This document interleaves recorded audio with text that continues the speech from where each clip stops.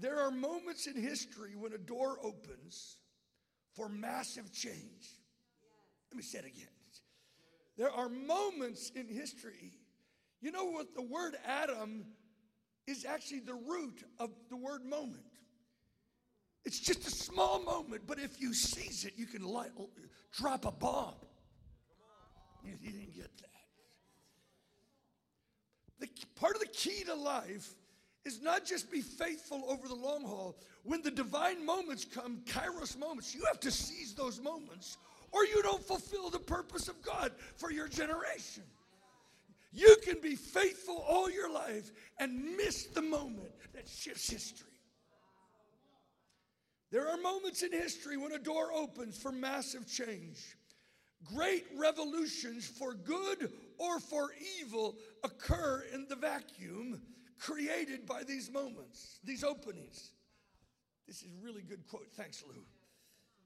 Let me read it again. Great revolutions for good or for evil occur in the vacuum created by these openings. It is in these times that key men and women and even entire generations risk everything to become the hinge of history. That pivotal point that determines which way the door will swing. I feel we have come to a pivotal moment in world history, even American history. 18 years, 20 years of doing the call, the Lord spoke, there's coming a shift to the call. And it will not be just fasting and prayer, but the proclamation of the gospel, signs and wonders, and stadiums will be filled. And Billy Graham's mantle is coming on a generation. Folks, I'm not looking to the celebration of his life when they put him under the ground. I think his mantle is hovering, waiting for a generation to grab that mantle and run and preach the gospel. I've been pondering, sometimes you got to go back through your history. You got to go back through your journals to review your life. It's a life review so you don't miss those things that God pointed to you years ago that you would be a part. In 1995, tonight I'm not going to be speaking about the send. Tomorrow morning I'll speak more, but I am giving a little jolt about the send because I actually believe I have come to the moment where my whole life, I'm in the defining moment of my whole life. I cannot miss this moment. 1995, outpouring of the Holy Spirit, 6 nights a week meetings, thousands coming through our doors with power encounters. And on May 28th, 1995, I was wakened by a phone call where 2 11-year-old Asian girls called me, and they were in a building where the revival was taking place. It was called Mott Auditorium, named after John R. Mott, the statesman of the student volunteer missions movement. It was the U.S. Center for World Mission. They named that auditorium because they believe there is coming a student volunteer missions movement again. And young people by the thousands will be swept by the gospel into the nations to fulfill the task and bring back the king. Those 11-year-old girls were in that building that night. They called me manifesting under the power of the Spirit. I lived across the street. They said, Mr. Ringel, Mr. Ringel, come to Mott. There's angels all over. I walked across the street, came into Mott Auditorium, and for 4 hours I recorded as 2 little 11-year-old kids saw the glory of God, describing the angelic realm. They would point at the same time to massive angels and describe the whole thing. I didn't see a thing. I couldn't see, but the little kids can see. And at one point they begin to prophesy, much too small, much too small. Stadiums will be filled.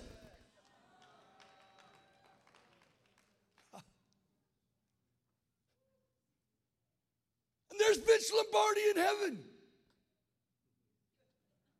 Some of you guys know who that is. He was the coach of the Green Bay Packers that won the first Super Bowl. I said, do you know who Vince Lombardi is? These 11-year-old Asian girls. We've never heard of him, but he's got a football helmet on in heaven. So when we did Azusa Now, we went to that big stadium to see, is this God? Are we to go to this? And the lady said, this is the place where the first Super Bowl was played, and Vince Lombardi was the coach of the winning team. And I knew there's a Super Bowl coming for the church. That was the beginning. And the Lord is speaking to the next step to launch the great movement is Florida.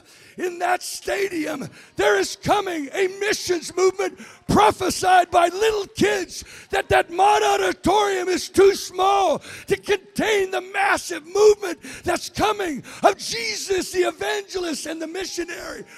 He's going to hurl forth laborers into the harvest. So when Andy Bird in that video is calling for thousands to go, I'm literally in the fulfillment of a vision and a visitation 25 years ago.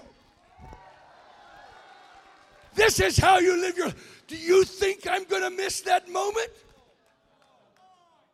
It's the moment. At 4 o'clock, I left that building shaken. I walked into my house, and I think the angels walked into my house with me, because immediately my wife's contractions started. And Gloria Angela Grace was born, and she preached at Azusa Now. She flew home from the Himalayas as a missionary and preached, go ye therefore. Here's the crazy thing. I looked through my journal just yesterday. And I found a part that I'd forgotten. And it was a missionary from Burma that was in Pasadena in a missionary's house real close to Mott Auditorium. That night, he had a visitation of angels. He saw lights flashing, saw the flashing of wings of angels. And in this vision, he's caught up. And I'm not boasting, I'm just prophesying it. I got to tell the story, because if I don't tell the story, it won't create bones rattling. And in his vision, he saw Lou Engle in Mott Auditorium with thousands of young people. And in the vision, and the Lord spoke to him, God is going to use this man to start a massive missions movement of young people. I'm just saying, and the Lord spoke to him, and you will know this is the true word of God, because tonight there is an angel visitation going on in Mott Auditorium. He went to church the next day, and Cheon, my pastor, was telling the story of how his daughter saw the angels that night in Mott Auditorium, and he knew it was a word from the Lord. Stand with me. I believe that Florida is actually being called to launch, to listen, when this kind of prophetic word comes, you don't sit on the sidelines. You get there. It doesn't even matter what happens on the day. You move with faith, daring to believe that America is turning into a new day. A Billy Graham, Jesus the evangelist. It's time to seize the moment. I want you to pray. I believe God has called Florida, just like what happened in the elections, to be the swing state for America. Maybe it'll be the swing state for the ending of abortion. Maybe it will be the swing state for the greatest missions movement. This is your history. This is what Bill Bright called pastors from all over the nation to fast 40 days for the Great Awakening. This is the place of the Jesus festivals in 1976. This is the place of the great evangelists. Folks, don't miss your moment. There are moments in history. It's time, I believe, to be the hinge of history. Tonight, I have stepped into Florida, and I'm traveling into 10, 11 cities over the next 20 days, and I'm mobilizing prayer. Don't just go to a stadium. Begin to pray, Lord of the harvest, hurl forth ekbalo laborers into the harvest field. Let's not just sit around, eat bonbons, and say, hey, we're going to go to a stadium. No, every movement is prepared by intercession. Take this tonight, because we're going to something tonight that is so profound. We're not done here. I'm going to stick around for a while. Stick around for a while. Father, we pray for Florida. Let the whole state be stirred, that maybe we're in the beginnings of a new Jesus movement. Lord, will you always love faith? You love spiritual responsiveness. Let the whole state, from Miami to Tampa to Lakeland to Jacksonville to Tallahassee and Orlando, be stirred. Lord, we need a great awakening. Stir the church across this state. All the eyes of the world will soon be on you. What will you do with your opportunity? Oh, Lord, raise up evangelists right out of this room, filled with passion for souls. Give dreams, launch visions tonight, all across this state, in Jesus' name. I believe the Lord was showing me the days when a little auditorium that seats 3,000 would never be enough room. The great movement had to be held in stadiums. 6 years ago, I went to the Citrus Bowl, now Camping World Stadium. I stood in front of it and I declared, the call will become the send.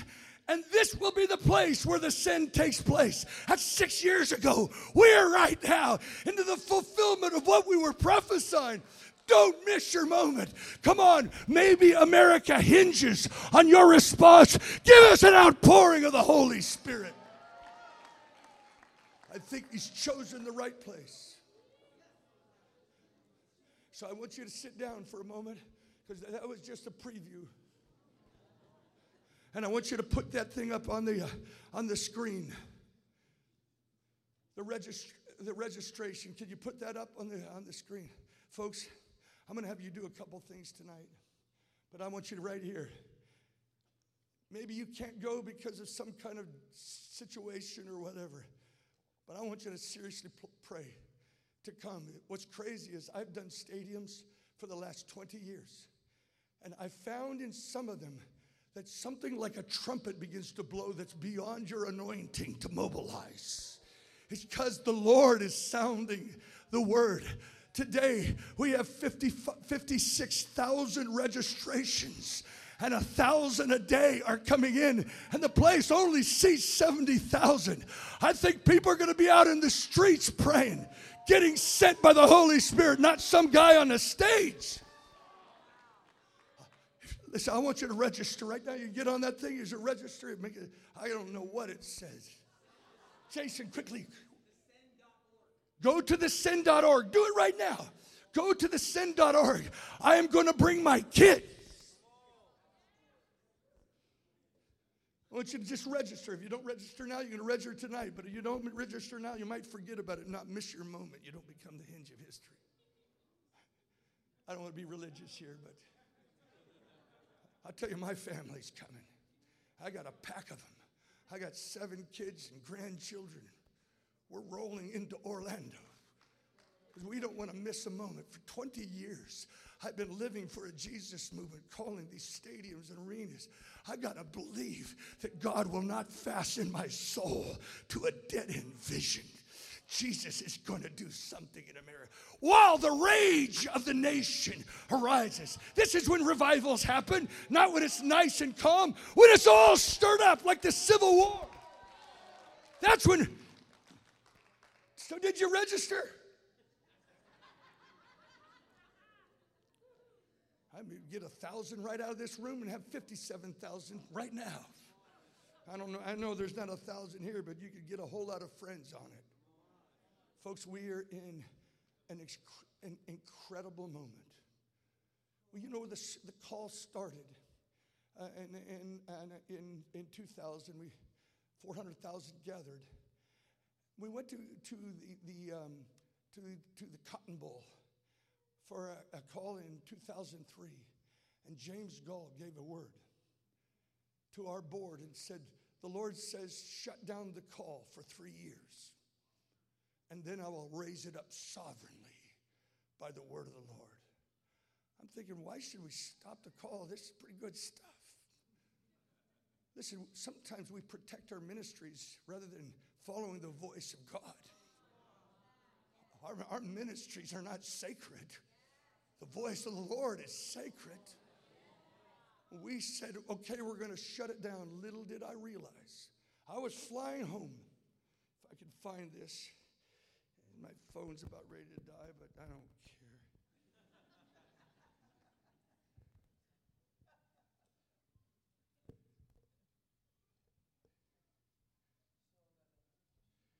I'm flying home, and I'm reading a book, a biography on William Wilberforce, the political leader that ended the slave trade in England. And his friend Thomas Clarkson said this. I'm flying home reading the book, and he said, I urged myself that never was any cause which had been taken up by man in any country or in any age so great and important. Never was there one in which so much good could be done. Never one in which the duty of Christian charity could be extensively exercised. Never one more worthy of devotion of a whole life towards it. And that if a man thought properly, he ought to rejoice to have been called into existence, if he were only permitted to become an instrument in forwarding that cause in any part of its progress. Clarkson henceforth dedicated his own life to discovering and exposing the evils of the trade. When I read that the Holy Spirit fell on me in the plane, I began weeping, and the Lord said, you will raise up a prayer movement for the ending of abortion in America. I had no idea what that would mean to me or how that would happen. But the call was being shut down, and I believe the call actually began with a prayer in 1999. How can I turn America back to God? The Lord was shutting down the call so he could get a movement for praying for the ending of abortion, because you can't turn a nation back to God if you're killing and shedding the blood of the innocent.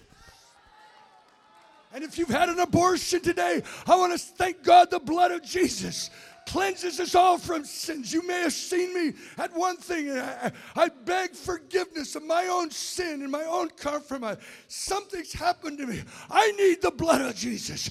You need the blood of Jesus. We need to come out of the darkness, not hide in the shadows of guilt and shame. It is time the walls come down so the roof can come down. It is time to overcome Jezebel so we get authority over a nation. Obviously, I didn't know what to do with that word. I just knew that there's something about a Wilberforce anointing that was coming to America. Cindy Jacobs, that wild and crazy and scary lady, comes to me and she says, if you don't, because the call had been mobilizing thousands, if you don't send those young people to the Supreme Court, God will remove you and put someone else in your place. I said, Cindy, I got to hear that from God. But in 1993, a young man fasted 2 years a Daniel fast. No meats, no sweets, praying for one thing, for the ending of abortion. Wow. What kind of young university student lives that kind of life? The Daniels are arising as young people. They're not playing religious games. They believe that they can be 10 times better by getting the divine mind of God through fastings and prayer and brilliant wisdom. He fasted for 2 years, no meats, no sweets, praying for the ending of abortion. And then I end up gathering 70 young people to 50 days and 50 nights of intercession. 50 days and 50 nights of intercession in Colorado Springs, where I am now. a 50-day praying for a pro-life president and the ending of abortion. It was in those days that the movie Amazing Grace came out about Wilberforce. I went to that movie. I got in late, right before the movie started. It was a jam-packed house. My wife and my daughter had to go to the top to find 2 seats. I had to go to the second row on the front to watch the movie like this. And as I'm watching that movie, at the end of that movie, while the bagpipes are playing, I've been so moved by it. The Holy Spirit speaks to me. I want you to stand up and preach. I'm thinking, oh God.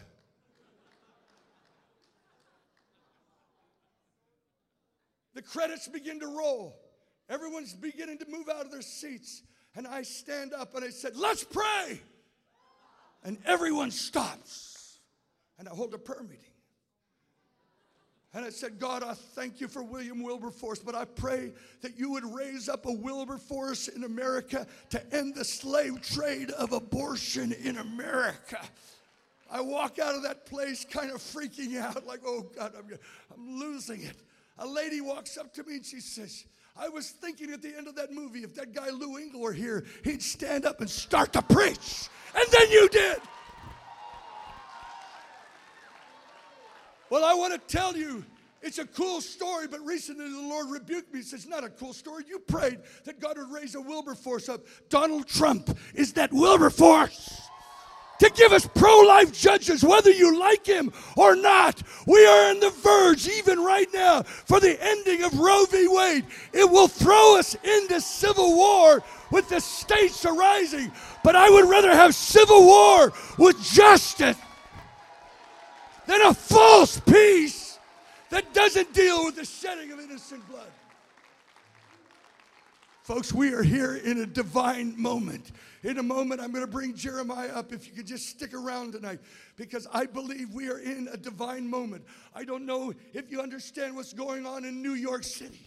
You're seeing what's going on in New York City. You see, why are these states rising up like this with such a... It's no longer about a woman's right. It's about killing babies till dilation. It's heinous. It's murderous. And we vote for those kind of people. Now that is insane. You become an accomplice to murder.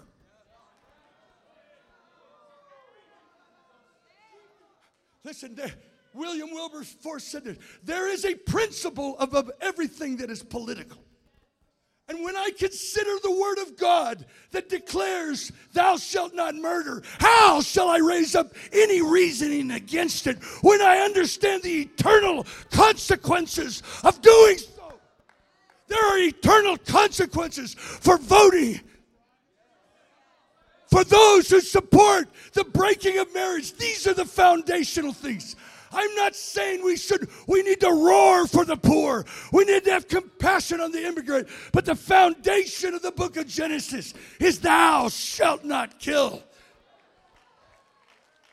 In the image of God, I created him male and female. When is the church getting its roar back?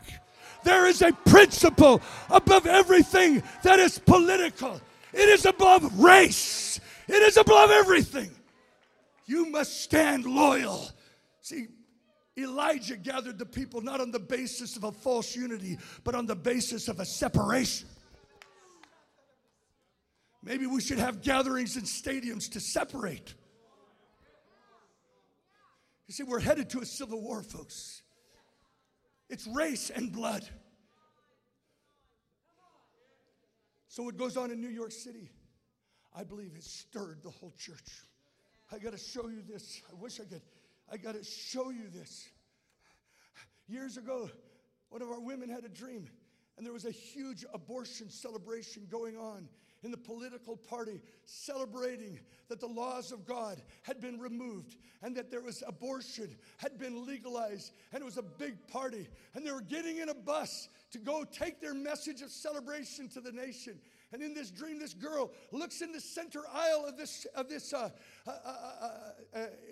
in this bus. She steps in and she sees a young lady in the back, right in the center. And her shirt says, "Engel, we the people." And she was disrupting the whole abortion party. Do you know what's happened with New York? There's a movement in the last few days called We the People. And thousands of petitions are going to the White House saying no to New York City's death law. Come on. I want you to go to We the People. Get on your phones. Get on your text and petition, and then raise it up all across Florida. You see, it's not enough just to pray. If Esther would have only fasted 3 days, she would have never gotten the job done. You got to show yourself to the king. You got to vote. You got to show yourself to the king. Go to that website. Let's launch thousands and thousands until it sweeps away this covenant with death. To the roar of the common person who actually still has a foundation of truth in their hearts. Not compromising believers because you did not have a love for the truth. I will send upon you a spirit of delusion. You don't stand for a person's color, and you don't stand for a person's gender. You stand for righteousness and justice. Something's happened to me in the last couple days, and I think it's happening to the whole nation. When the Virginia woman comes and brings her bill to the Virginia Senate, and this guy is pursuing this lady that's bringing this court case, and he says, "Do you mean that you could actually your bill says that you could actually kill a baby when the woman is in dilation?" She said, "Yes, that's my bill." The Lord is actually creating a division so the church wakes up. We're pre-Civil War days. If Roe v. Wade turns from the Supreme Court, the states will take it up. And I'm telling you, Florida better arise and be a pro-life state. It's insane what's going on. I think the Lord is just helping us by exposing what this really is. And I want to just say tonight, is that baby in the womb a human being? Even science says it is. The Health and Human Services, the big one, HHS, has just come out this past few months declaring by science, life begins at conception. It's extraordinary, and yet people rage.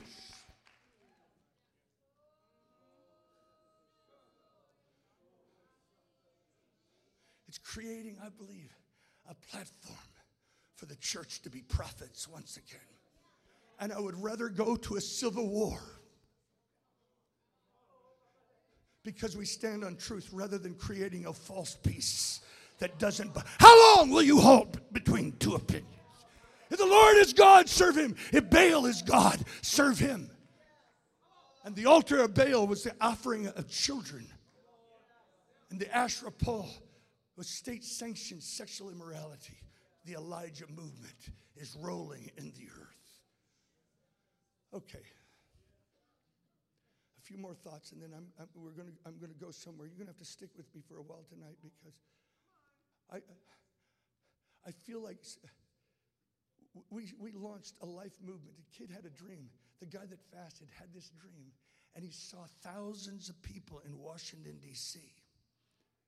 And two of them, my son and Will Ford, a black man, had a piece of tape on their mouths with the word life written on it.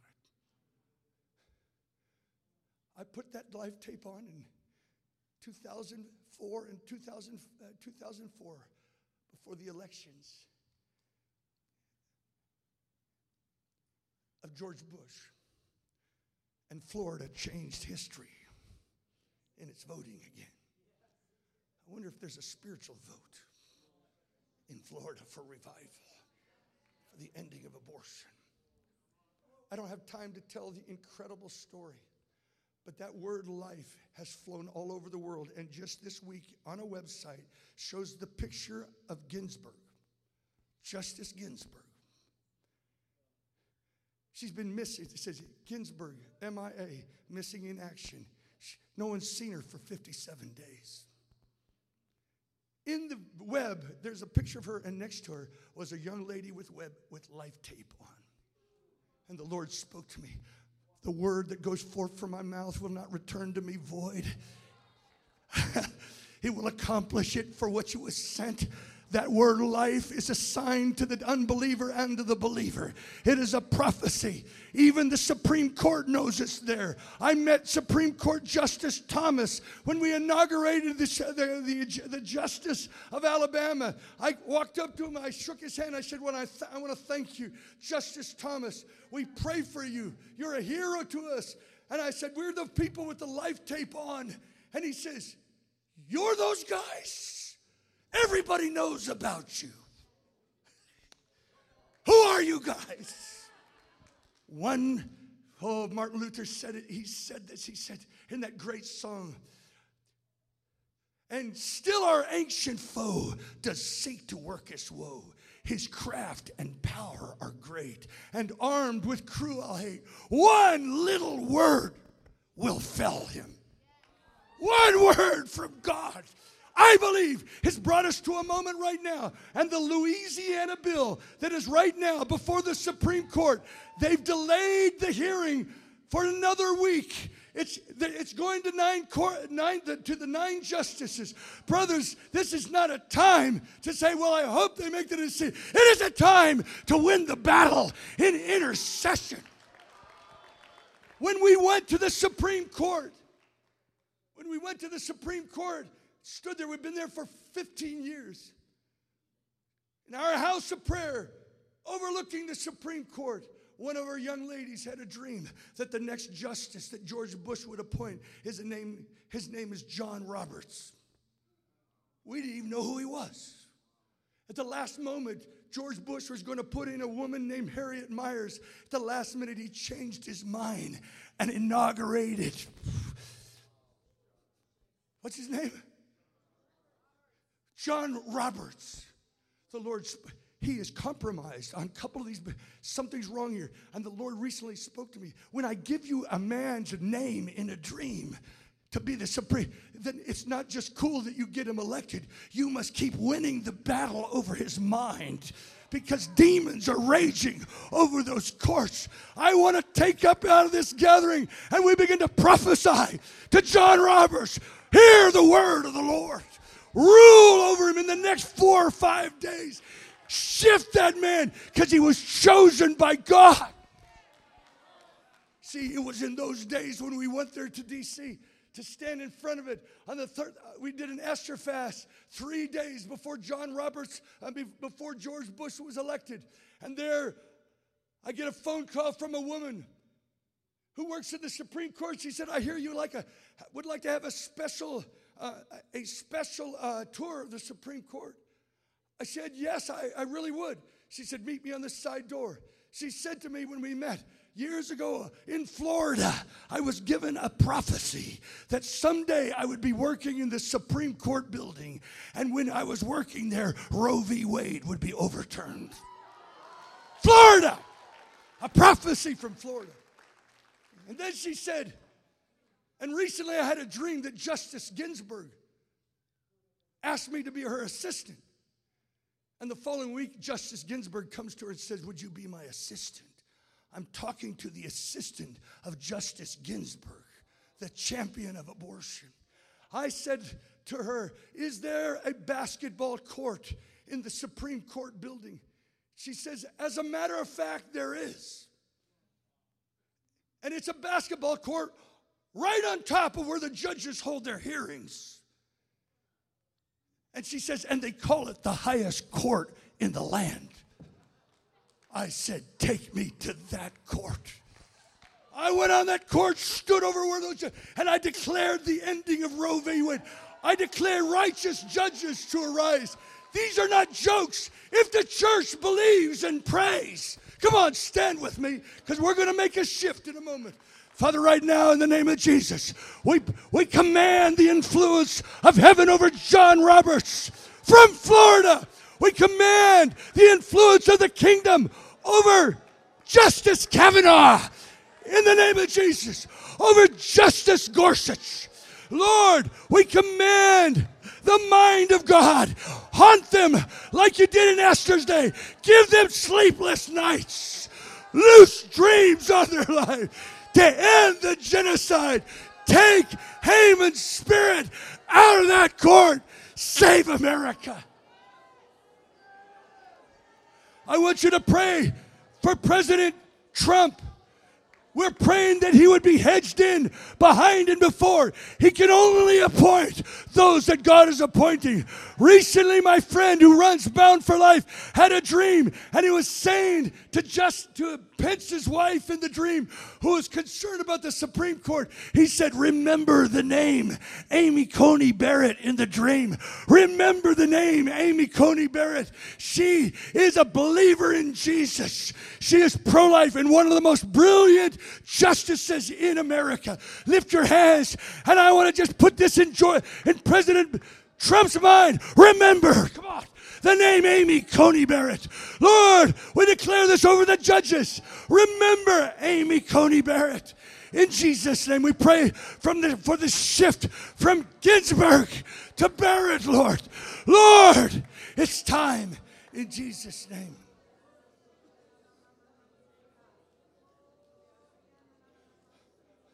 Over those years, we had a life band. Millions of prayers have been prayed. Jesus, I plead your blood over my sins and the sins of my nation. God, end abortion. Send revival to America. Millions of prayers all over the nation. For 14 years, I believe the blood of Jesus is warring over the blood of 60 million babies. You've got to apply the blood to the doorposts of our national guilt.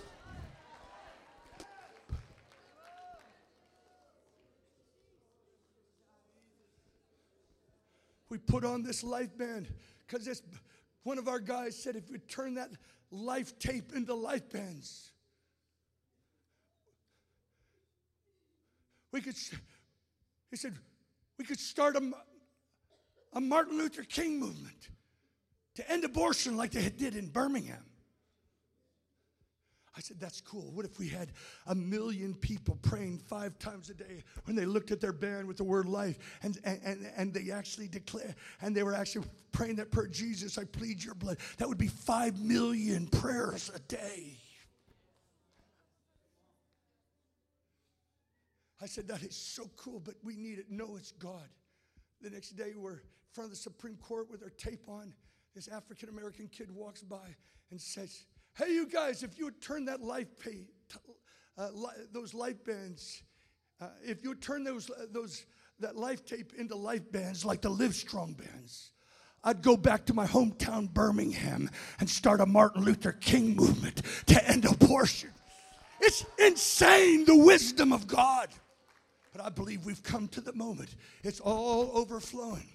I believe these judges are going down right now in history, whether they be the judges like the Dred Scott, who said that black man is not a human being, and now those guys' names are written in ignominy as the mud judges of the earth.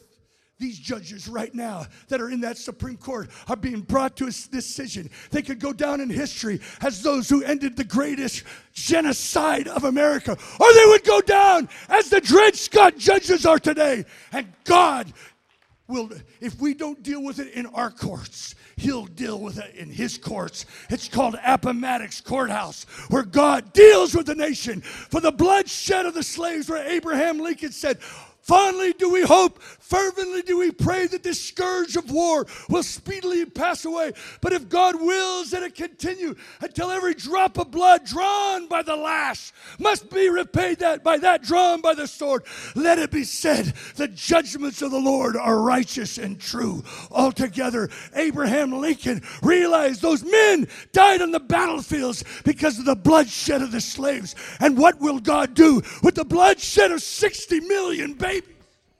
Oh, I fear for my children. I fear for my grandchildren. What kind of world are we in? And we're living for our next nice house and our next night boat when there is no future. Florida, it's your time. God, end abortion, send revival to America. I pondered, this is all happening at the same time as the send. Maybe we're coming to a moment that God will answer both of those at the same time. Send revival, end abortion in America. Oh, brothers and sisters, tonight is a great night. We've only begun. I want you to sit down. I want to bring Jeremiah Johnson, because what he has to share. I was weeping in his car today. I feel like I'm in a moment trying to find my own journey. Please, can you just hang with us tonight? Jeremiah.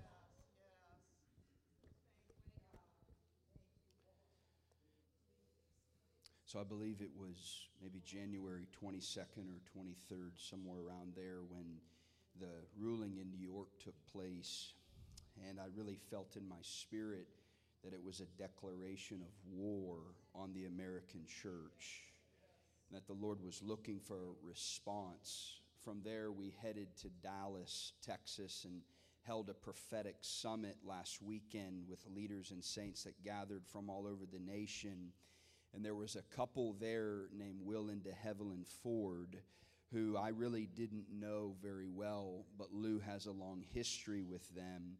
And I began to prophesy to them some things. And the night after the summit, I had this dream that Lou has asked me to share. And so I'm going to share this dream. And I just want you to lock in and ask the Holy Spirit for grace. It's about 2.5 pages. But I believe that this is part of the scroll. This is part of divine destiny. It's revelation, what the Lord is saying to the church. So on January 28th, 2019, I had a prophetic dream where I was taken to an elevated position over the United States and saw the word Nineveh written over the landscape of the nation.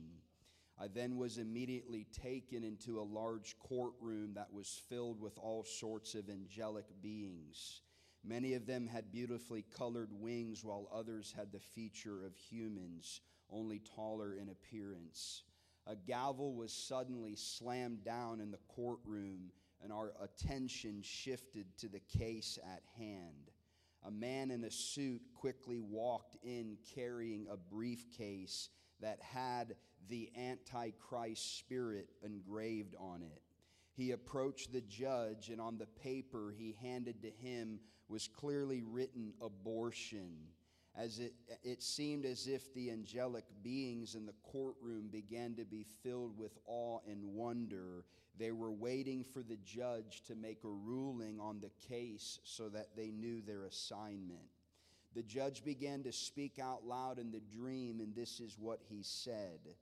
The destiny of the United States is hanging in the balance, as in the days of Nineveh. I once pronounced judgment on Nineveh, and so I now pronounce judgment on the United States, because they have tolerated the murder of my innocent ones for too long. However, I am sending my prophets in the likeness of Jonah from within and without. Yes, I am sending Jonahs from foreign nations that will confront the Antichrist spirit in the United States. Yes, I am also releasing my Jonahs from within the United States who will contend against the Antichrist spirit. Did Nineveh not repent from her wickedness, and my hand of judgment relent? Can the United States not repent from her wickedness, and my hand of judgment relent concerning this issue of abortion? You must understand that there are many watchmen in the United States that I have called to take a stand for life, and they have run from it just like Jonah. For this time and in these days I shall call upon them once more. Immediately the dream shifted to a morgue, where I was taken inside of a room and waited for a body in a bag to come out. The body was wheeled out before me on a bed, and the bag was unzipped. Underneath was the body of Lou Engle. He had a very long white beard and had the appearance of a young, physically fit man. I wept in the dream over Lou and shouted, "Lou, we need you. The womb of this nation needs you. The intercessors and the prophets need you. Judgment has been decreed upon the land as in the days of Nineveh, but the word of the Lord is that the judgment can be overturned. We must cry out for repentance and mercy in these days." Suddenly, one of the angelic beings who was in the courtroom earlier appeared with a gigantic golden key. The angel drove the key directly inside of Lou's heart, and a bolt of lightning hit the room. Lou jumped off the table with a staff in his hands. He looked at me in the dream and said, "Jeremiah, I once as a young man called the Nazarites forth in this nation. But now as an older man, I will call forth the grandparents in this nation to fight for life. I once as a young man called for the Nazarites to come forth, but now as an older man, I will call forth the grandparents in this nation to stand for life." I felt instantly in the dream that there was a direct connection in the spirit realm to grandparents in the United States beginning to champion this issue of abortion ending in their day. They in their 50s, 60s, 70s, and 80s are carrying specific authority to do so. Luke continued and said, "I once called the long hairs the Nazarites, but now I will call upon the gray hairs."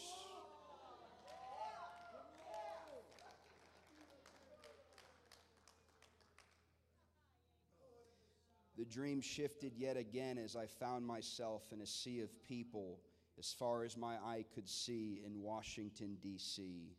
Millions of Christians had gathered on the mall to fight for life. Lou took the stage with Will and DeHevelin Ford, and they made a decree to everyone present in the nation. Will Ford declared, "Beyond political parties and racial affiliations, we will stand together for life in these days." I heard God immediately say to me, "The issue of abortion will divide the African American race. Some will refuse to hear what I am saying, while others will be given a justice mandate like never before."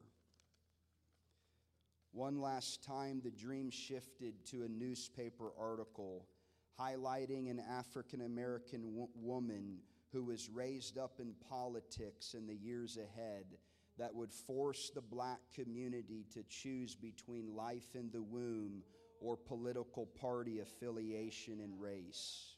I heard God say, "You have been warned, America. What will you do with the judgment of Nineveh upon your nation? Will you fight for life and see mercy fall upon you, or will you remain silent and watch as great destruction and economic collapse fall upon your land?"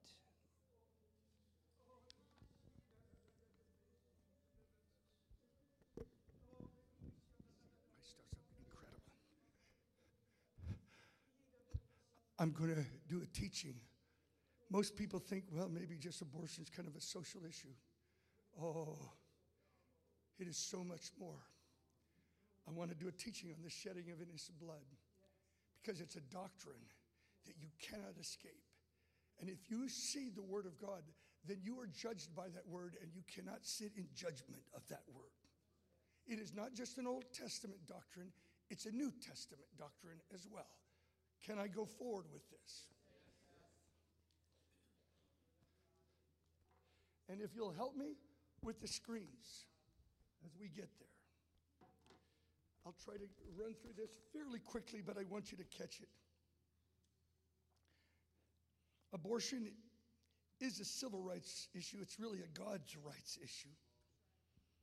The unborn have no voice to protect their lives. I want you to put up Genesis 9, 5, and 6. Surely blood requires blood in God's judgment. God so highly values humanity that he protects it with severe judgment. A day of reckoning is set if man does not obey him. The scripture, Genesis 9. There we go. It says this: surely for your lifeblood I will demand a reckoning. From the hand of every beast I will require, and from the hand of men. From the hand of every man's brother I will require the life of men. Whoever sheds man's blood, by man his blood shall be shed. For in the image of God he made man. Just take this, let's get this. Whoever sheds man's blood, by man his blood shall be shed. For in the image of God he made man. God so loved man, made in his image, that he protects it with the severest penalties. When there is shedding of innocent blood, there is no atonement for the land. There is a blood pollution problem on America's soil. I probably get in trouble with this one. I probably won't say it. No. Do you know that one of God's names, Kinsman Redeemer, is actually the Avenger of Blood? Have you ever worshiped the God who so loved human beings that he will avenge the blood of that person who is made in the image of God? Is that child in the womb in the image of a God? Did God, before that child was ever conceived, write a book about that child's life? Before that child was ever born? Before you were born, I knew you.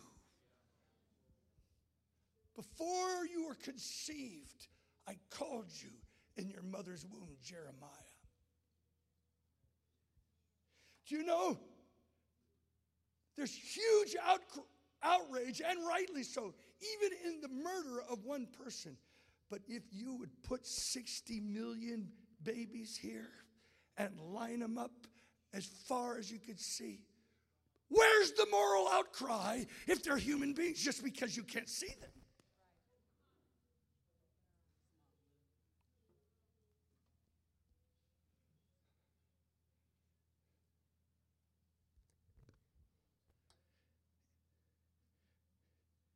One of God's names is the Avenger of Blood. Have you worshiped that God yet? He loves babies. He loves pregnant moms. There's a better way. Nothing can wash away our defilement except the blood of Jesus. Chapter, I think it's Numbers 35, 33. Let's look at that scripture. I don't think, is that, yeah, okay. It says this: so you shall not pollute the land where you are, for blood defiles the land, and no atonement can be made for the land, for the blood that is shed on it, except by the blood of him who shed it. We have a pollution problem in America. It's not a green pollution, it's a red pollution. Now, I'm all for environmental concern. The Bible calls us to that. But folks, you can fix as much as you can, global climate control. But if there's bloodshed all over the world, you will never heal the pollution of this land.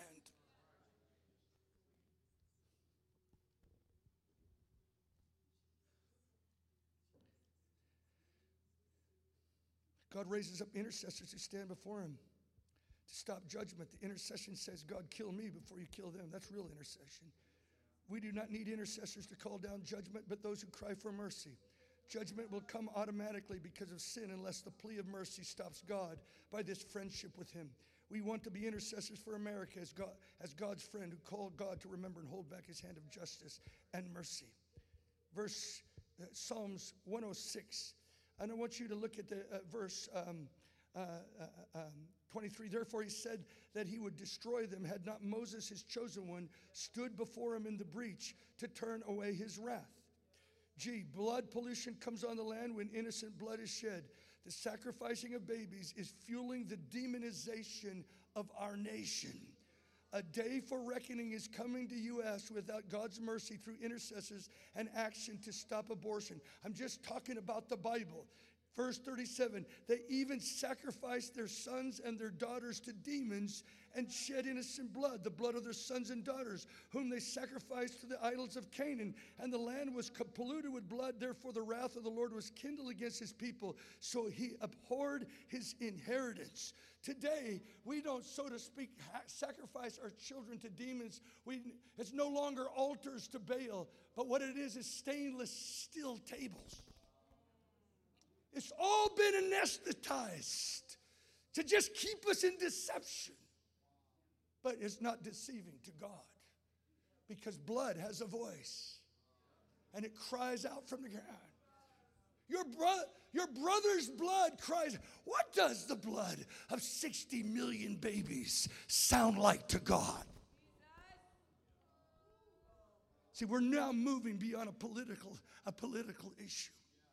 We're moving to truth, to God's word. Can you stick with me, please?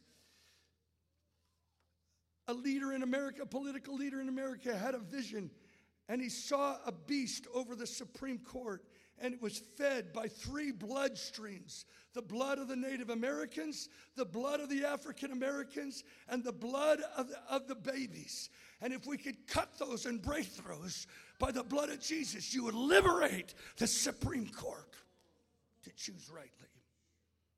The raising up of priestly ministry is to bring forth the blood of the Lamb on behalf of the shed blood of the African American guy that's shot wrongly by the police in the streets. I'm talking about blood everywhere. The blood of the African American. The blood of Columbine. I've just been visiting Columbine. Do you know that Columbine birthed the call? The call was mobilized much through Columbine. Why? God was saying, you see, because there's a scripture from Ezekiel 35 where it says, because you did not hate bloodshed, bloodshed will pursue you. People are sitting there crying out, the murders in our schools, University of Virginia,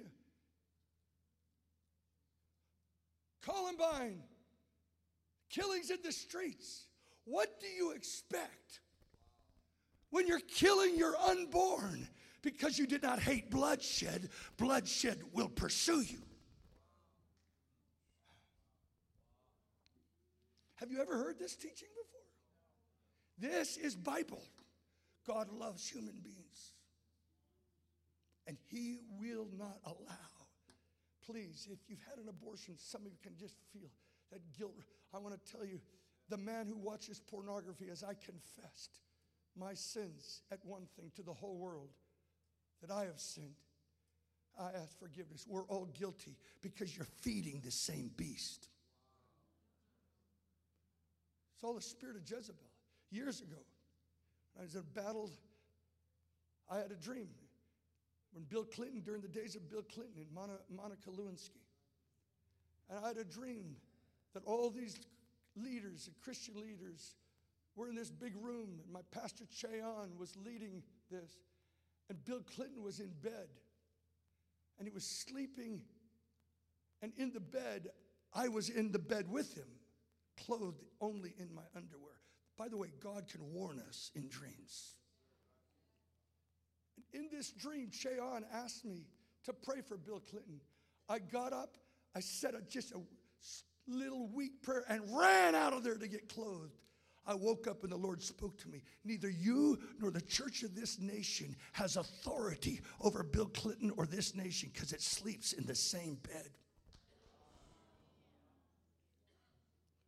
As fathers, we've got to repent. I feel like, God, the greatest thing that ever happened to me was to confess. I feel like it's breaking things all across the world. People are coming out of the closet. They're having courage to get out of their hidden shame and walk out into the light so that the blood of Jesus can cleanse us from all sin. I ask your forgiveness. I feel like I stand as a representative, as a leader in this nation. But I'll tell you, I feel something is broken. I feel like the roar of the Lord has come back to my life. See, this Jonah story that he had, it's one thing for him to have a dream. It's another thing to know my story. Because years ago in Boston, holding a 40-day fast with 70 people, actually taking Harvard to the courtroom of heaven to judge Harvard because 4 or 5 of the judges in Roe v. Wade actually came from Harvard. I took them to court. It was a most intense season of fasting. At the end of us, our whole company 70 were vomiting everywhere. It was the most vile backlash. It was intense. I was going back home to tell this with my whole story of Frank Bartleman, the intercessor of Azusa Street. I was going back to the Centennial and I was just wanting to keep my Bartleman fires. I thought, God, maybe revival now. And I went to my friend and I said to my friend, I want to keep doing this Bartleman. I'm just being real with you tonight. And he said, Lou, I had a visitation of Frank Bartleman last night in a dream. I stepped into the great cloud of witnesses and it became a real encounter. And Frank Bartleman came out of that encounter. He said, I was in a world of perfect knowing. And he said, and Frank Bartleman said, we know, Lou Engle in heaven, sometimes we see some of our good men go down, down, down before they come up. I went back to San Francisco, then to California, and a spirit was assigned to me. I believe it was witchcraft, but I'm not excusing witchcraft for my sin. We all are responsible. Don't blame it on witchcraft. And I believe Satan was after me to destroy my testimony and my authority. And I thank God I've lived in very tight accountability, but I've known dark days. When I came back, I had been 2 months on the road with my family. I came back to Pasadena. I walked into my bedroom. He said, Frank Bartleman said, sometimes we see some of our good men go down, down, down before they come back up. I came back to my bedroom, and my Bible there by my bed was open to the book of Jonah. And instantly I knew it because the first message I ever preached was on Jonah. And the name of the message was Down, Down, Down. I'll tell you, I feel this prophecy. As God said, I'm going to roar again. We can roar again, brothers and sisters. He's going to a church out in the desert in California with a man who was named Joe Sweet. In the 80s, one of the first prophecies I ever received is that I would be a Jonah and that I would roar over Nineveh. And I feel just 3 days ago, I've been doing Bound for Life, and then I just kind of let it drop, almost like I was in a morgue. Just a few days ago, a dream came to me. And if you could write this, maybe you could even put this on the letters, capital letters. Can you do this? G-O-T. The number 2, the letter B, life. Can you put that up there? G-O-T, the letter 2, B, life. Can you make it any bigger?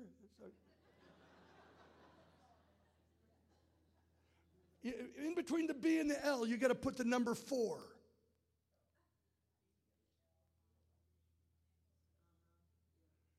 You know what I'm talking about? I started a ministry called Bound for Life to turn America back to God. It's got to be for life. That's how I actually abbreviate Bound for Life. B for life. God is saying, it's time to roar again. In the dream, I was in a dune buggy, and that was the license of my dune buggy. You don't have licenses on dune buggies. I believe God says we are in a wild and crazy ride for life. And I've ended the call, and now 2 people, my son and I, work for Lou Engle Ministries. I got no obligations to big ministry. I can fly. I can prophesy. I don't think it's just got to be for life.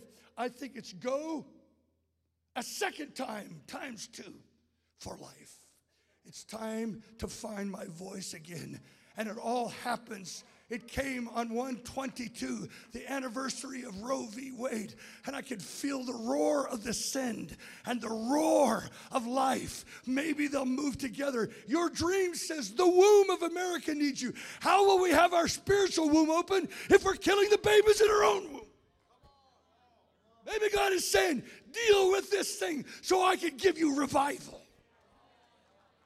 Or maybe he'll give us revival to prepare us for the judgment of the bloodshed, like happened in the Civil War in 1857 in the Great Prayer Meeting Revival. 1 million people were saved within a year. And those guys went to the battlefields and died by the thousands. Come on, the dream was we could turn it back. I just shared my story with you. So when he shared with me today, you have no idea the impact. I hope you're okay with me being honest. But I just have a feeling that maybe we all need to be honest these days. I remember in seminary, the seminary I quit years before. I remember in seminary, a guy came from Asbury Revival, and he says, we're always praying for the roof to come down, let the Holy Spirit fall.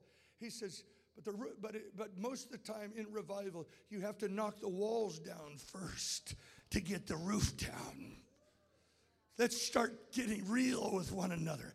Out of professional religion, let's let the blood begins to cleanse our sins so we get authority over it in the nation.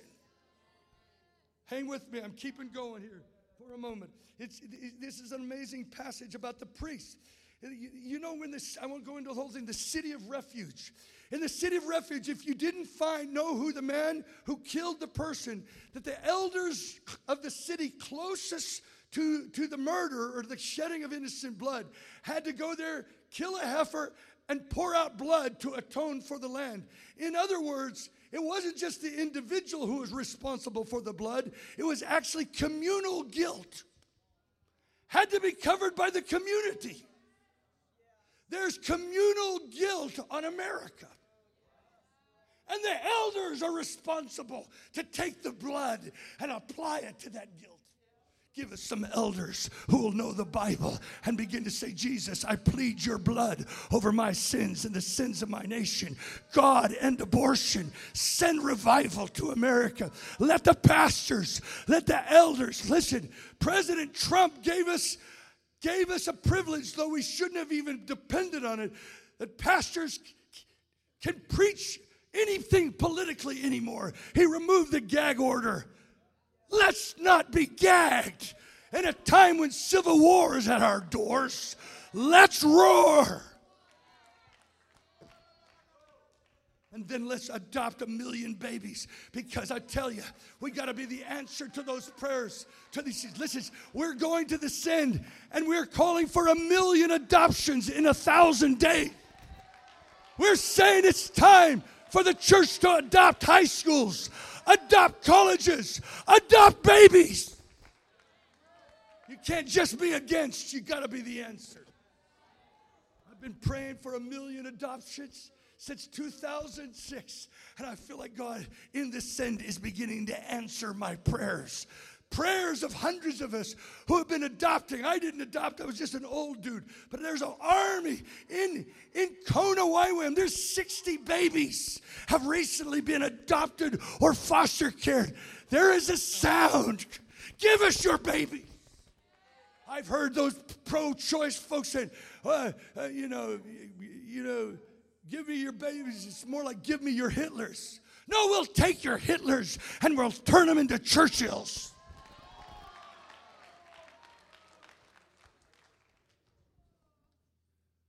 And then it goes on. This scripture goes on. There's so much on it. But you say, what about the New Testament? Is that just Old Testament?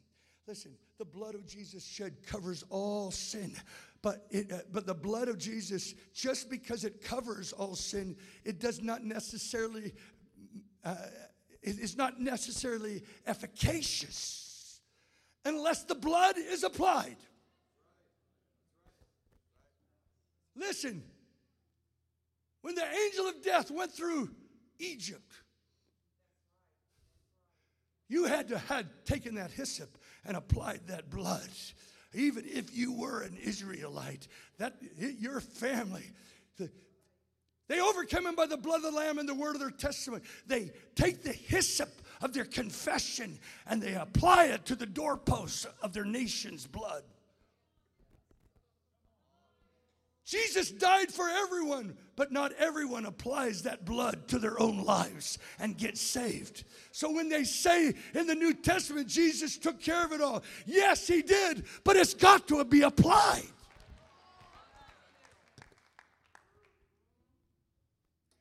And so Jesus, if you could turn, would you turn with me? And I'm bringing it to an end here. And then if you can stick around, I think we need to rumble tonight. I think the old gray hairs need to rise up. Those who have held righteousness for all these years, and a generation of millennials need to understand they have wisdom. I'm talking to my kids, and they say, I don't know if I can vote for President Trump. It's difficult for all of us, but I didn't vote for a man. I voted for a platform. I know this is so controversial and you'll hate me. Maybe many of you hate me for it. But I'm telling you what, I'm fighting for my grandchildren. For right now, the very people that you voted for the sake of the poor and the sake of immigration, are the people in Colorado who are making a bill this very moment that demands your kindergartners are taught sex education of homosexuality and transgenderism. And charter schools and public schools, and there is no opt-out for parents. What's next? They'll take your homeschool away while you're dabbling in lower issues. Blood cries out from the ground. People say, well, there are other issues going on. During the Civil War, I'll tell you, the Lord was bringing a decision to this nation. He will push us to a decision. This bloodshed will not carry on just like slavery could not. God will push it to a decision. And when I see New York and I see Rhode Island and I see Colorado, I can see the decision is being pushed. How long will you hold between two opinions? Turn with me if you would. I think I'm going to end it here to Luke 11. Turn with your Bibles, please. Or you got it here maybe.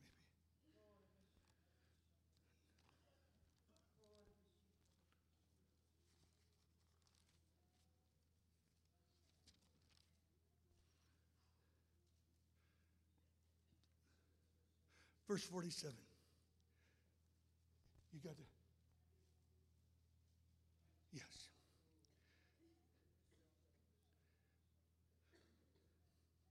Woe to you, for you build the tombs of the prophets whom your fathers killed. So you are witnesses, and you consent to the deeds of your fathers, for they killed them, and you build their tombs. Therefore, I will send prophets and apostles, some of whom they will kill and persecute, so that the blood of the prophets shed from the foundation of the world may be charged or required of this generation. From the blood of Abel to the blood of Zechariah, who perished between the altars. Yes, I tell you, it will be required of this generation. He says this, listen to this. You build Lincoln's memorial. You build their tombs. And you say, if we would have lived in the days of slavery, we wouldn't have done what our fathers did. And Jesus says, because you are killing prophets and killing me right now, you are actually bringing double condemnation. The very people that are honoring that Lincoln Memorial are aborting their children. And because of it, it will be required of one generation. That's what he says. He said, of this generation, it will be required. In other words, God's mercy runs long through history. But there comes a day when one generation is required their blood. Because by blood, if you shed man's blood, by blood, man, it should be. What does this mean to our generation? Bob Jones once gave us a prophetic word. He says, if you don't deal with this issue, get a pro-life president. If you don't deal with the issue of abortion, he said, Muslims will come to your nation and carry your children away as sex slaves to the Middle East. We need to get out of this comfort zone and begin to roar through Florida. We should be preaching standing in front. Just yesterday, I decided it's time to go back, put tape on the wall, and stand in front of my abortion clinic. We went there with these other guys that had their signs. A car drives out of the abortion clinic area, said, when we saw you guys, we were going in there to have an abortion, but we saw you, we knew it was a sign to keep our baby. And I felt like the Lord said, the first day you take your stand, I will start to move. Years ago, a young gal in Mankato, Minnesota, loved her band, prayed her band. She lost it in the parking lot of Walmart. A year later, she is a waitress at the Olive Garden restaurant, and she's waiting on a young lady who has a light band on and her infant daughter. She says to the young lady, cool, you got one of those light bands. Where'd you get it? She said, I found it in the parking lot of Walmart. You see, the next day, I was scheduled to have an abortion, and when I saw the word life, I knew it as a sign to keep my baby. And here she is. God is roaring. What manner of child shall this be?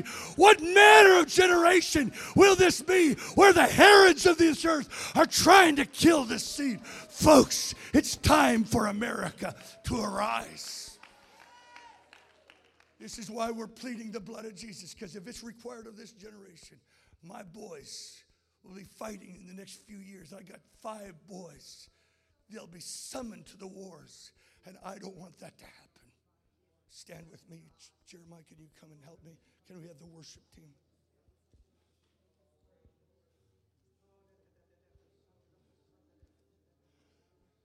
You can no longer stand on the fence in this. You've just heard the word of the Lord. It's the Bible. It's not Lou Engle. Usually Lou's talking about dreams. Today I'm talking the word of God. You dare not shed innocent blood. And if you're a man that actually encouraged abortion, you're just as guilty as the woman. And you need to repent and begin to ask forgiveness for your collaboration. But I tell you, there's joy unspeakable. How happy is the man whose sins are forgiven? How happy is the woman whose sins are forgiven? Tonight, you can come out of this place completely clean, filled with joy, and turn your greatest pain into your greatest prophecy. Loose your sound in the earth. Right now, people are going to We the People, the petition. Thousands are signing it, going to the president. Don't you think the Supreme Court is hearing this right now? Oh, you bet they're hearing it. Don't think that that court is not influenced by the voice of the people. Oh, they are. Come on, tonight we're going to believe that God haunts judges. Literally, the Louisiana case has come to Justice Alito. Justice Alito has delayed the court for the next 7 days or so because I think he's bringing it to the whole court. In the next few days, we will find out if we have a pro-life court. And if we don't, then we got to get Amy Coney Barrett or a righteous one in there. Because God, listen, it's one thing to say thou shalt not kill. It's another thing for a government to have decrees that legalize killing.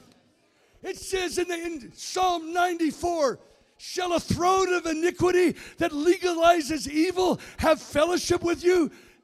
They shed innocent blood and they rise up against the righteous. You cannot have fellowship with a government that legalizes the shedding of innocent blood and persecution against the righteous. And by voting, you have fellowship with that government. Folks, you got to understand, this is the government of we the people, by the people. You have to put yourself into Psalms 2, where it says the kings of the earth take their stand against the Lord and against his anointed. He said, let's get rid of his laws. Folks, when you are the government of America, and if you don't vote, you're not fulfilling the divine duty of God over this nation. It's time. Folks, we need to preach this to a millennial generation. They don't know the right hand from the left. We need to give them a worldview that comes from the Bible. We have to preach it, teach it. Let it start in this school right here. Something happened to me with this dream today with Jeremiah. Something happened to me in the last few days. I've got to be for life. I'm pondering, shall we go back to stadiums and just unite thousands to play Jesus, I plead your blood over my sins and the sins of God. Don't send us to the Civil War. Matt Lockett, the guy that leads Bound for Life, found out, his name is Lockett, found out that his family's house, his ancestor, is where the last shots were fired in the Civil War. It was before Appomattox. I think God is saying you can end the judgment. You don't have to go to Appomattox. Bound for Life, literally his house is where the last shots were fired. It's the most outrageous story. Folks, this is prophecy. I don't know how to do this right now. I just want to pray. Just lift your voices. Just say, God, save America. Stir the church right now nationwide. We declare the best thing that happened to America was New York City. He makes the wrath of man to praise him. He opens the eyes of the church and they begin to roar. Stir the pulpits. Come on, pray with me. Stir the pulpits all across this land. Do not be silent.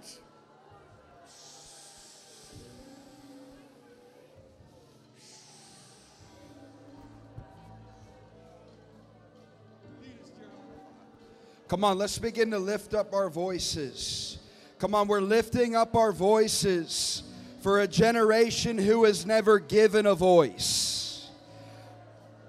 I want to call forth the white hairs. I want to call forth the gray hairs. If you're a grandparent in this room, I need you down in the altar. If you're a grandparent in this room, I'm telling you there's an anointing and there's an authority that you carry. If you're a grandparent, I want to get you down here.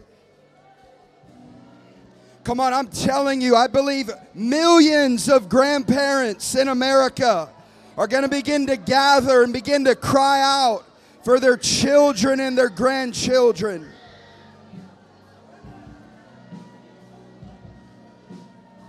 Come on, let's begin to cry out. Let's begin to lift up our voices. Jesus, I plead your blood over my sins and the sins of this nation. God, send revival. End abortion. Jesus, I plead your blood over my sins and the sins of this nation. God, end abortion and send revival.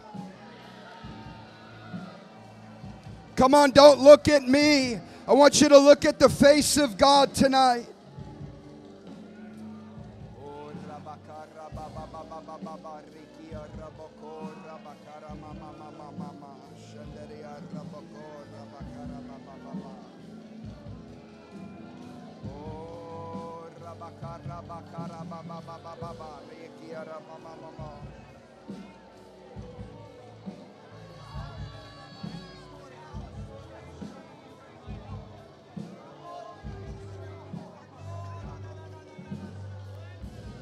Come on, let's lift up our voices.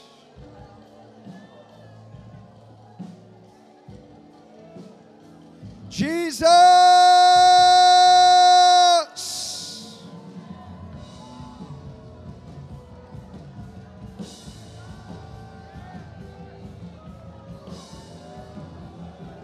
Jesus!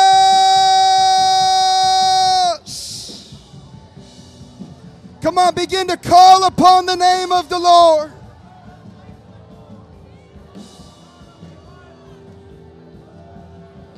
There's only one hope for this nation.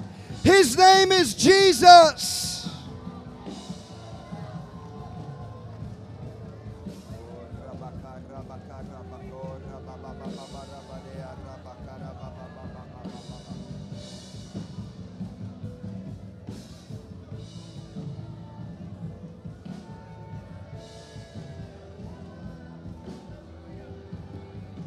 Come on, if you're not a grandparent, I want you to come down here. I want to lay hands on these grandparents here tonight. Come on. If you're a young person and you're not a grandparent, come on, I want this whole altar full. Come on, it's a Friday night. There's nothing else to do but get together and come into agreement and say, Lord, here I am, send me. Come on, find somebody and lock arms with them. Come on, make some room down here. Grab somebody's hand. Grab somebody's arm. Jesus,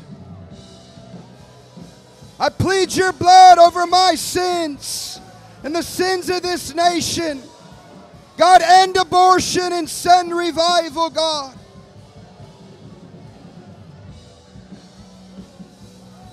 Come on, fill up those bowls.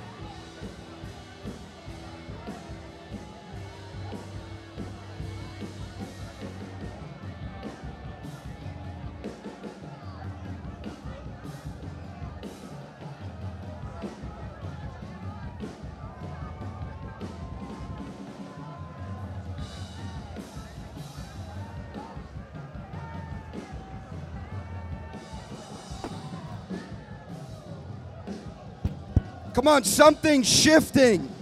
Just another 2 minutes. I believe that we're shifting things in the spirit realm. We're pushing back the darkness in this nation. We're finding our voice. We're choosing to take a stand.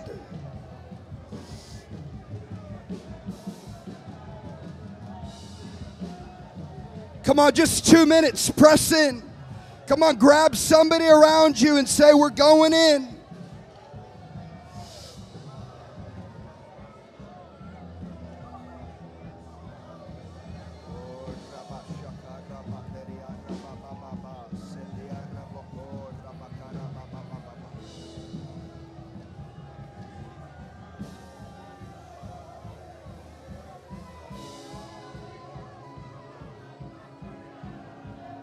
Come on, it's an easy prayer. Jesus, I plead your blood over my sins and the sins of this nation. God, end abortion and send revival, God. Come on, begin to pray that right now.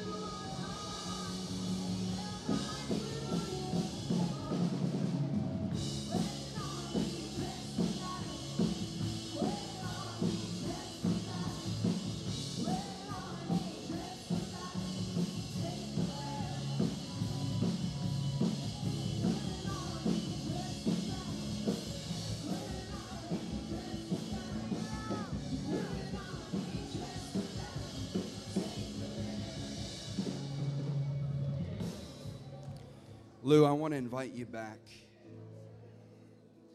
Saints, I believe that the Lord has sent Lou here to recommission him.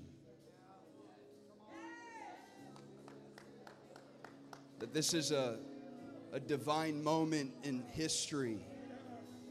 That you and I get to be present when the Lord is about to ignite the fire to end abortion again in this nation.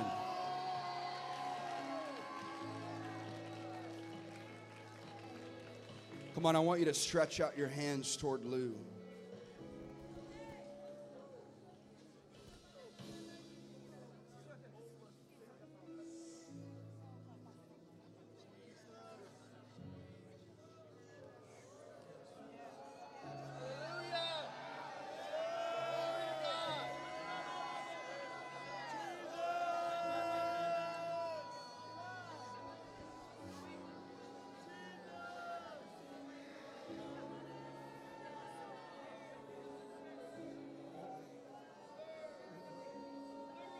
Freedom!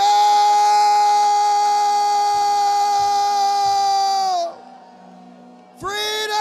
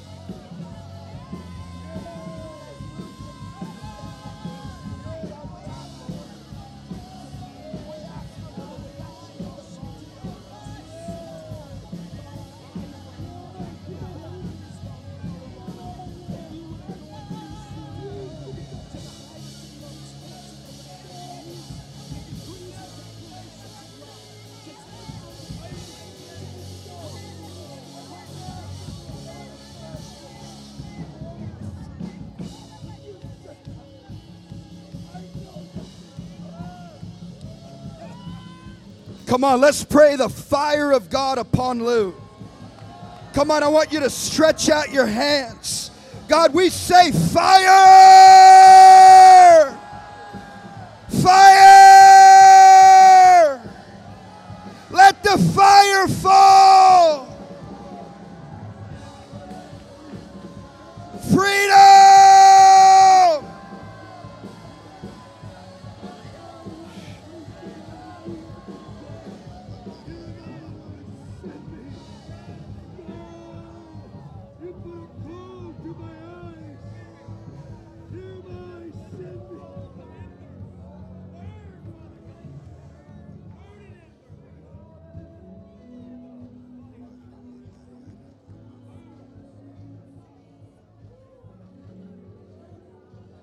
Come on, I want you to grab the hand of the person next to you.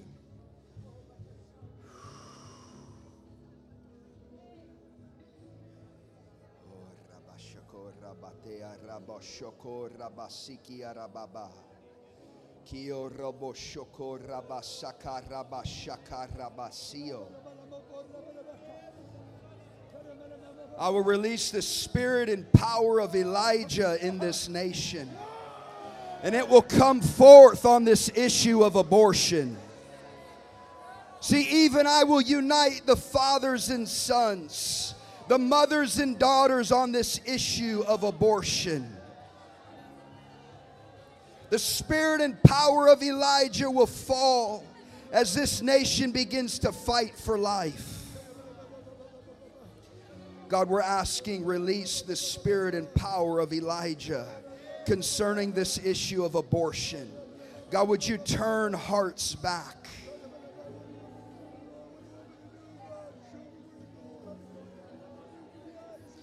God, I want to ask that you would break the spirit of condemnation off the back of your church. I feel like God is saying that even some have participated in this wickedness, but God would say, I desire mercy. Lord, we break the spirit of condemnation off the church. We say that they will be silent no longer. We say that what we put into the light will be free from. So God, we declare this is an hour to come clean. The Lord says it's time to come clean and let me cleanse you.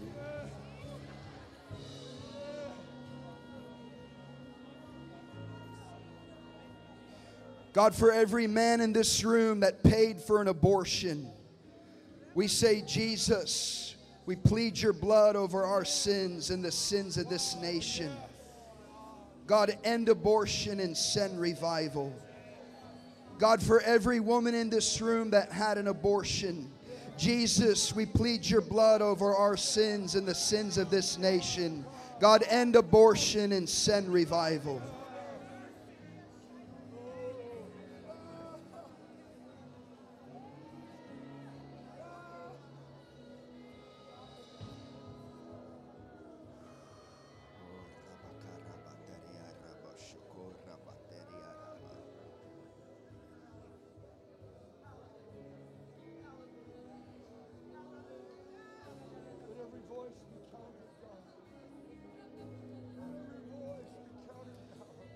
I just see supernatural funds coming, Lou.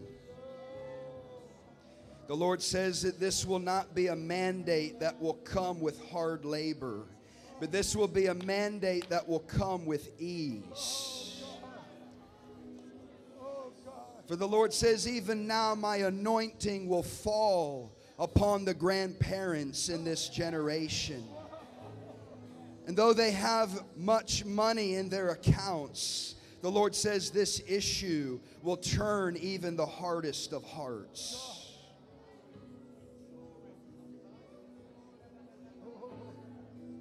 I don't know what this means, but I just keep getting this picture of George Soros. And I believe the Lord is saying to ask him to strike his heart. Come on.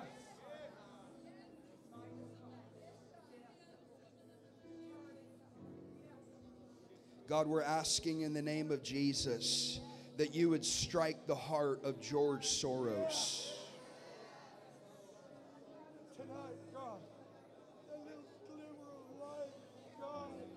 Come on, I got faith that the Lord is saying, will I not even turn the most wicked hearts? I'm not prophesying His salvation. I'm saying the Lord is inviting us tonight to begin to say, Father, release the funds. Call this nation once again to stand for life. God, would you fund adoptions? Would you bring increase even now?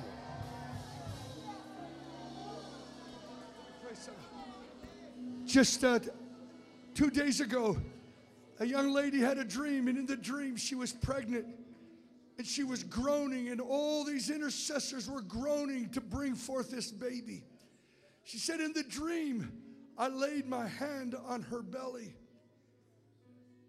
and I said to her in the dream, you will name her Llamar la Vida, which means call her life. And in the dream, I said to her, carry her well. I feel like Hispanics are going to rise. God, we pray.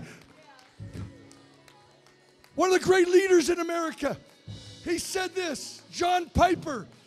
He said the first wave against abortion, the Catholics rose up. Second, the evangelicals multiplied crisis pregnancy centers. And then he says, but the African Americans and Hispanics will tear it down. Come on, pray that God will release a roar through the Hispanics. You will call her Vida, Llamar la Vida. Carry her well. Let the Hispanics rise up and carry this baby. Carry life. One little word shall fell him. In Jesus' name, let an African American roar. In the name of Jesus. Break Planned Parenthood. Shatter it. Raise up adoption. Raise up adoption movements in the Hispanic and African American church. In the name of Jesus, we ask and we believe. We know it's your will. Therefore, we have it. Raise up voices in Jesus' name. And now I want us to go. I want to go in a corporate rumble. I want to pray. All of us together roaring.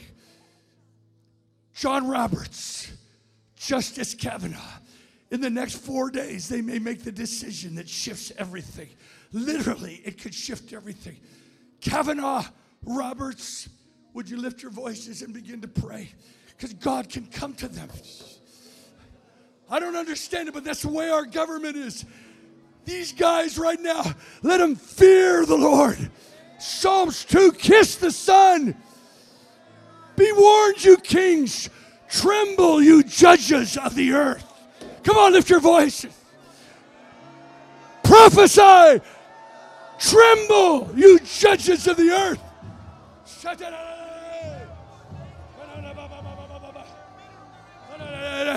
We lose sleepless nights. We lose their grandchildren to have dreams to warn them, like Pilate's wife. Lose sleepless nights. Put an unrest over them. Give them a sense of divine calling, that they can be on the right side of history. That names will be blazoned in the pages of history as those who shook the great genocide. Come, Lord. Begin to pray in tongues over them. Kavanaugh, John Roberts, Gorsuch, Alito,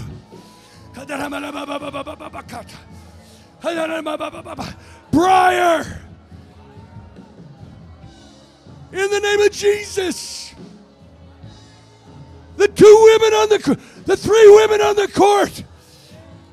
Even Ruth Bader Ginsburg. Break into their world tonight. From this ecclesia, We stretch out your rod. Loose your love. Loose your rod over them. In Jesus' name, God, tonight, give them dreams.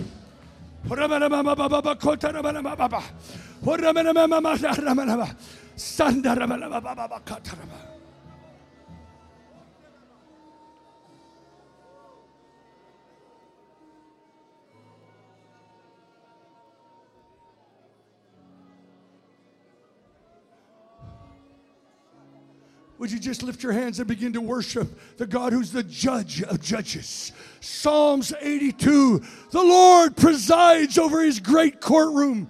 He judges the judges. How long will you judge with unfairness? I called you gods, but you will die like mere men. God, you're the one. Rise up, O judge of the earth. Possess the nations. You cannot possess the nations, according to Psalm 82, unless he deals with the judges. That's what he says. He judges the judges. He says, rise, O God, judge the earth, that the nations will be in your inheritance. Father, tonight, all across America, we pray for President Trump. We want to thank you that he's all across the nation. He's filling courts with pro-life judges. Let these petitions come to him. The thousands come to him. Overwhelm the White House. Overwhelm the Senate. Overwhelm. Come like a great river and sweep away this covenant with death. Praise you, God. We just worship you tonight, Lord. That your judgments are righteous and true altogether. We thank you that mercy triumphs over judgment. We love you, your long-standing mercy. Who's like unto you, O Lord, among the gods, glorious in holiness, awesome in praises. Who shall not fear and glorify your name, O Lord? Be glorified in America. Be feared in the Senate.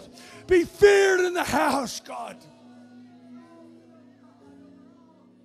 We worship you tonight.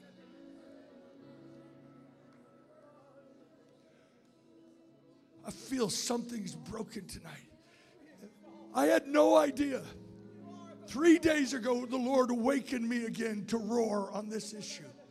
Not knowing that I would be in a car driving from Tampa to Lakeland and that he'd have this very word. And that Will and de Havilland Ford, we believe, will fill stadiums with the African American voice. We believe it.